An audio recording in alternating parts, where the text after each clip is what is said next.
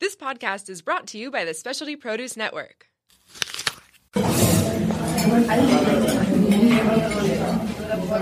Thank you for choosing the Dine Local ST podcast. Visit dinelocalst.com for the latest in restaurant offerings. Here's your host, Nick Shenton.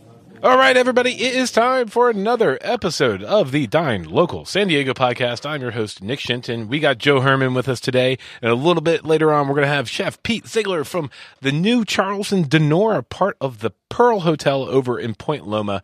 Incredible little vintage spot that has just got so much character and a unique, incredible dining space. So we're excited to talk to Chef Pete about that. But like we do every week, we're going to talk to Joe Herman about what is going on in the farmers market. Joe, how are you? Great, Nick. How about yourself? Good. How's that fantasy team doing, Joe? We're getting there. We're getting there. All right. But in the market, we're in another, we started touching on it last week. We're kind of in that season change, right? Starting to see lots of fall stuff coming in, some tree fruit, right? Correct. Pears, for one. So we're seeing Bartlett's, a lot of varieties of the Asian pears, most of it coming from Penryn Orchard Specialties. Mm-hmm. And we're seeing Kosuis, Hosuis, and the Chojuro.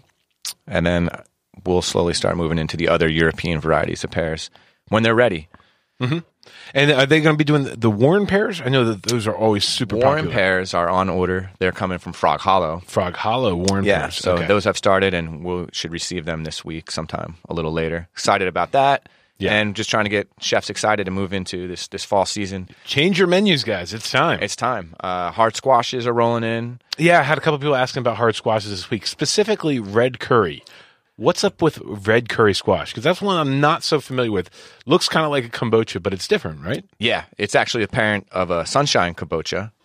That's for one. A red curry squash. A lot of squashes, especially the hard squashes, a lot of them were developed over years in Japan. Mm-hmm. Yeah, and through their farming practices, and that's how they kind of got their name. Yeah, well, I know it's prevalent in a lot of even sushi. You see squashes and stuff like that. Right. Especially over there, rather than not your kind of Americanized versions. Right. They're about it, and they're about making them the best, and we owe it to them. Tutti Frutti has a lot of squashes now. They have delicata kabocha, sunshine kabocha, green kabocha, butternut, spaghetti. Also, like some local farms. We're getting some spaghetti squash in from Be Wise Farms this week. What about the honey nut? Did that ever happen? That's going to happen. And there's actually newer versions of that are just supposed to be smaller, sweeter, and just... Yeah, because that's something that's a genetic hybrid, not a test tube hybrid, but it's from somebody that's been breeding this hybrid, and it started with what Dan Barber. Row 7 Seeds, and I was talking with Aaron Choi. He's the farmer of Gerlandug Farms, and he has been growing those. And he said that we're on the 7th generation of that honey nut, and now it's just going to have a different name this year. It's going to be something new. So you just mentioned Gerlandug Farms. That's a new farm for us, isn't it? Yeah, it's someone they've grown a lot, and it's someone we just recently started doing business with now. And they're here in San Diego County? Yes. They're up north. They're actually really right next to Fresh Origins. Oh, wow. Yeah. So San Marcos. San Marcos, yes. Okay. And, a lot of unique little stuff from those. I know I have one of my clients getting the bronze fennel, which is a unique little... It's pretty much exactly what it says. It's a bronze-colored fennel. Right, it's got a little tinge to it. But they're doing a couple other unique stuff. What other things are you seeing out there? What's been selling? Well, first of all, their quality and the way they grow it, everything's got flavor. Everything tastes great. It just looks beautiful. But yeah, they have things that's pretty unique. Ice plant, which is a really unique little plant, and it collects its water on the outside in little granules of the plant. So when you eat into it, it kind of pops and moistens. It's like this. I'll come back to it. Yeah, but lots of great things like shiso leaves and sesame leaves. All kinds of unique flowers and buds, stuff that different ferns like a citrus fern. Mm-hmm. He's got a few varieties of that, and they just pop with flavor. Are any chefs specifically really diving into this new farm? Slowly it's getting more as we gain more traction with it. They are, and the more often they see it. But Addison in Del Mar, of course, they definitely are into it. They've been getting a few things. Mr. A's as well they're about a few things. So super cool. And always exciting when we get a new farm into the mix, a couple different new, right.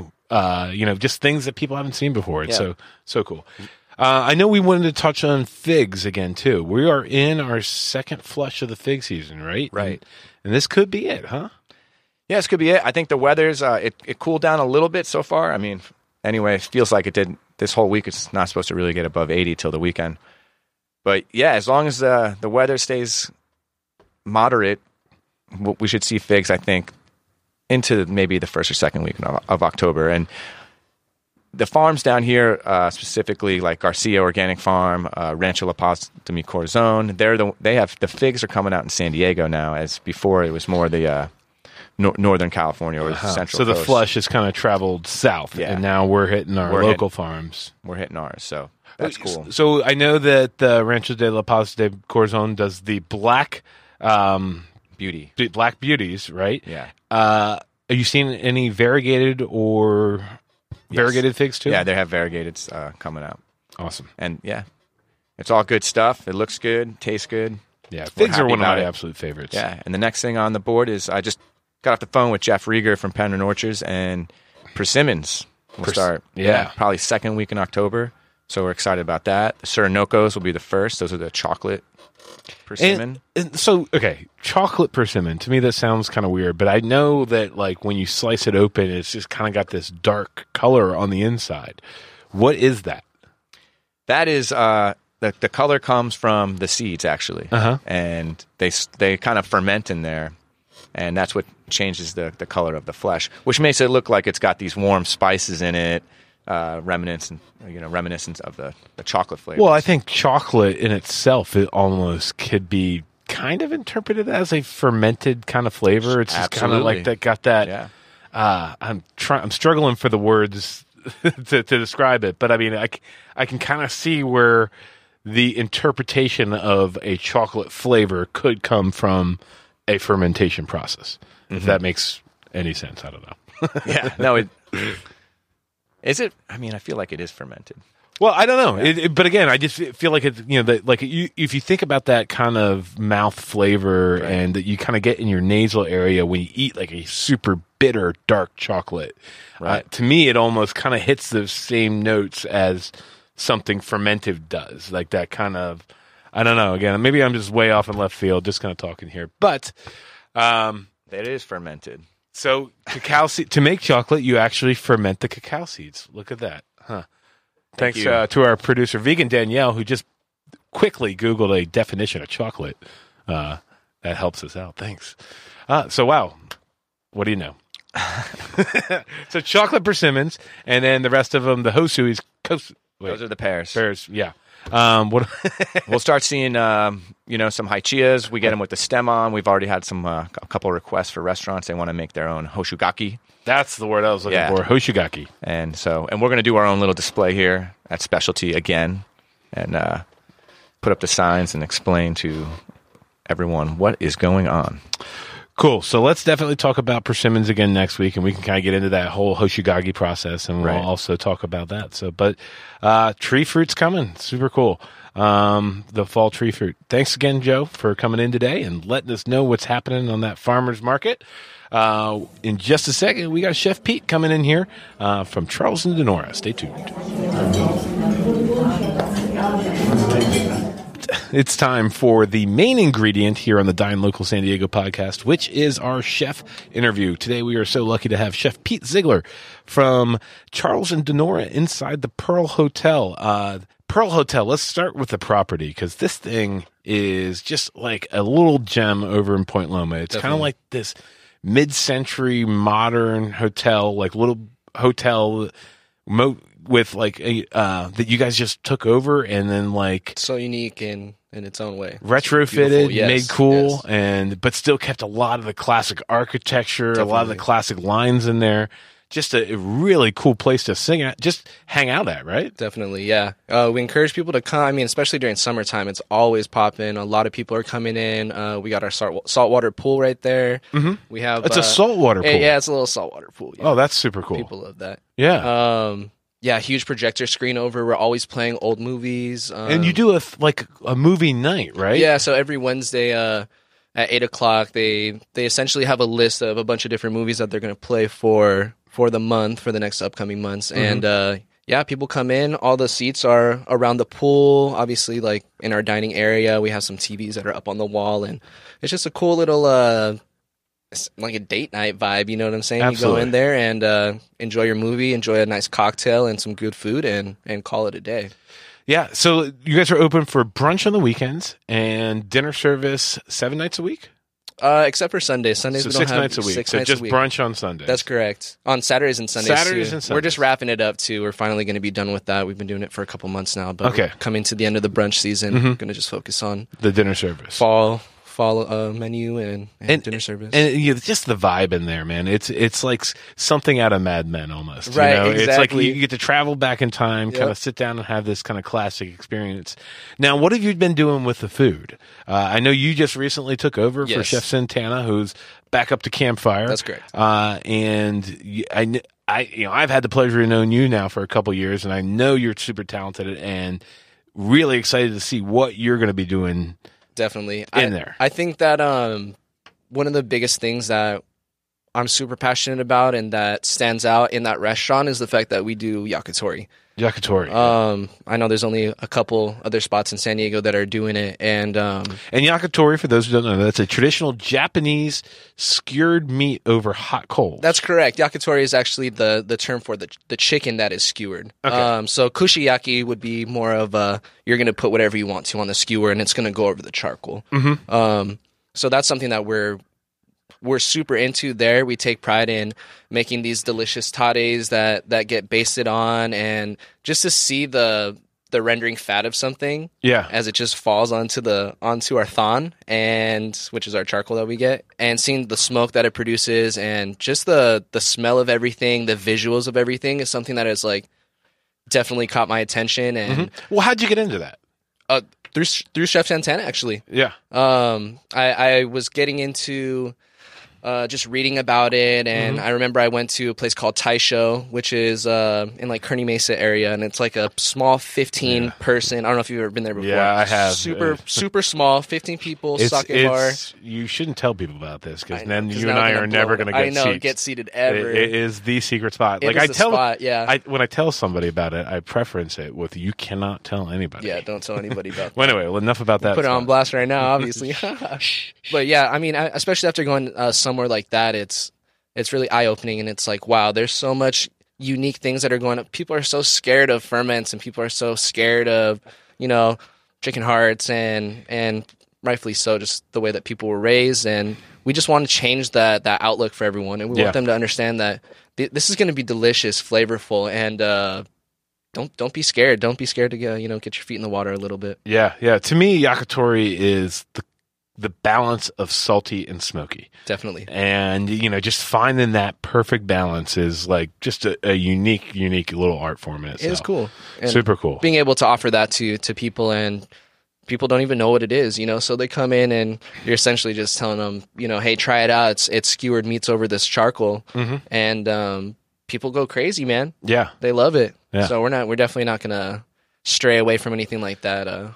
So let's talk about a little bit about the menu composition. Obviously, you got something that's a little bit Japanese influence there. What other kind of influences are you working with? We do like to keep it with Japanese roots in there.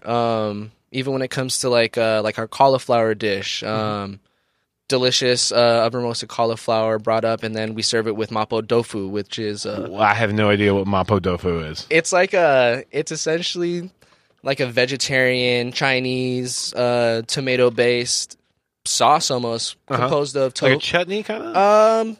Not really. I mean, it's large diced pieces of tofu, shiitake mushrooms, kombu, which is seaweed. Yeah. Just all fermented black beans. Just this real umami flavor that is. People are like, "What is this?" And it's like, eat it, man. What is it called? I already can't It's say called it again. mapo Mapo? tofu. Mapo tofu or tofu? Dofu with a D. Dofu with a D. Yeah, crazy. Yeah. Yeah, it's good times, man. Super interesting. Well, I mean, again, trying to capture that umami flavor, and I think that's the whole essence of Japanese, Right. Food. Yep. And being able to bring that influence is something super, super It's cool. super cool. Yeah, we want to use a lot of, like I said, our local seafood that we have here, trying to make the food the star, especially when it comes to getting good produce. And you're gonna build a dish around a vegetable. Like, you have to have the best of the best. So Yeah. So you have a couple.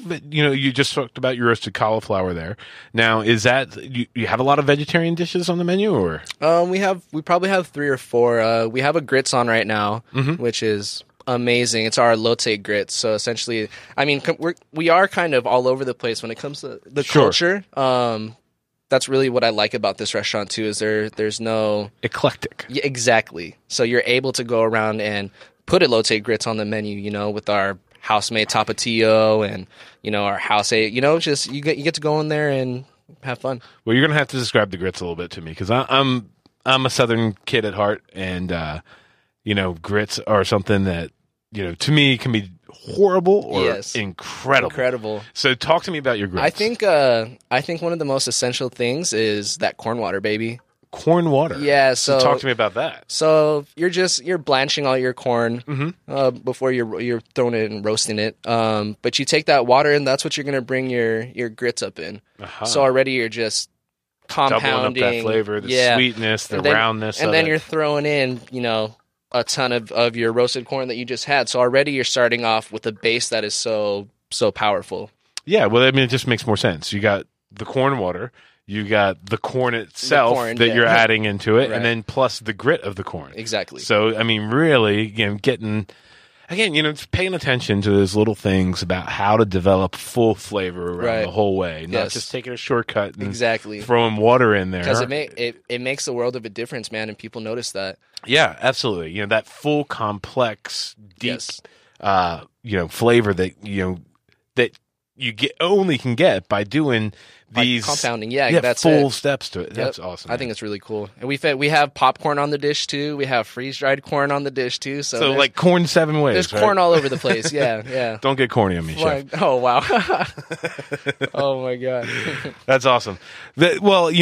Just talking about those two things, the yakitori and the corn grits. Right there, I can taste it, It's right there, yeah. And just having those, just again, the focus and what you guys are doing over there should be a thing that everybody in San Diego should go check out. I definitely encourage everyone to come through. And the most common thing that we hear is, we've eaten here, maybe 3 or 4 years ago, and it's like that place itself has gone through a couple owners, obviously a couple chefs.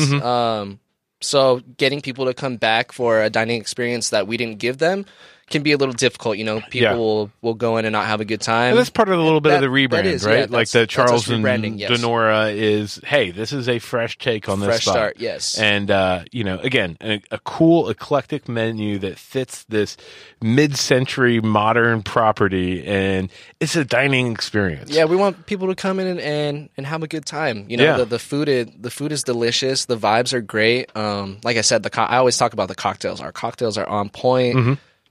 I mean, you just got to come down and see for yourself. Yeah, it's definitely one of those things that's going to be a full experience, And to me, the best dinners are the ones that are memorable. Yeah, when you have this ambiance, when you have this vibe, and you have the great food, that's driven by passion, I think that's such a recipe for just, again, a memory. Exactly. And taking that, sharing that experience with somebody special. That's why you go out to eat. And, exactly. That's the reason why I go out to eat. It's right. And having that great service, and then, like I said, having all those things to back it up is just a recipe for the best to happen. Best time you could have. That sounds awesome, Chef. So that's our recommendation for the week, guys. Go out and check out Charles and Denora over in Point Loma in the Pearl Hotel for an incredible, memorable dinner experience. That's going to do it for us this week on the Dine Local San Diego podcast. Thank you so much for listening. We'll talk to you soon.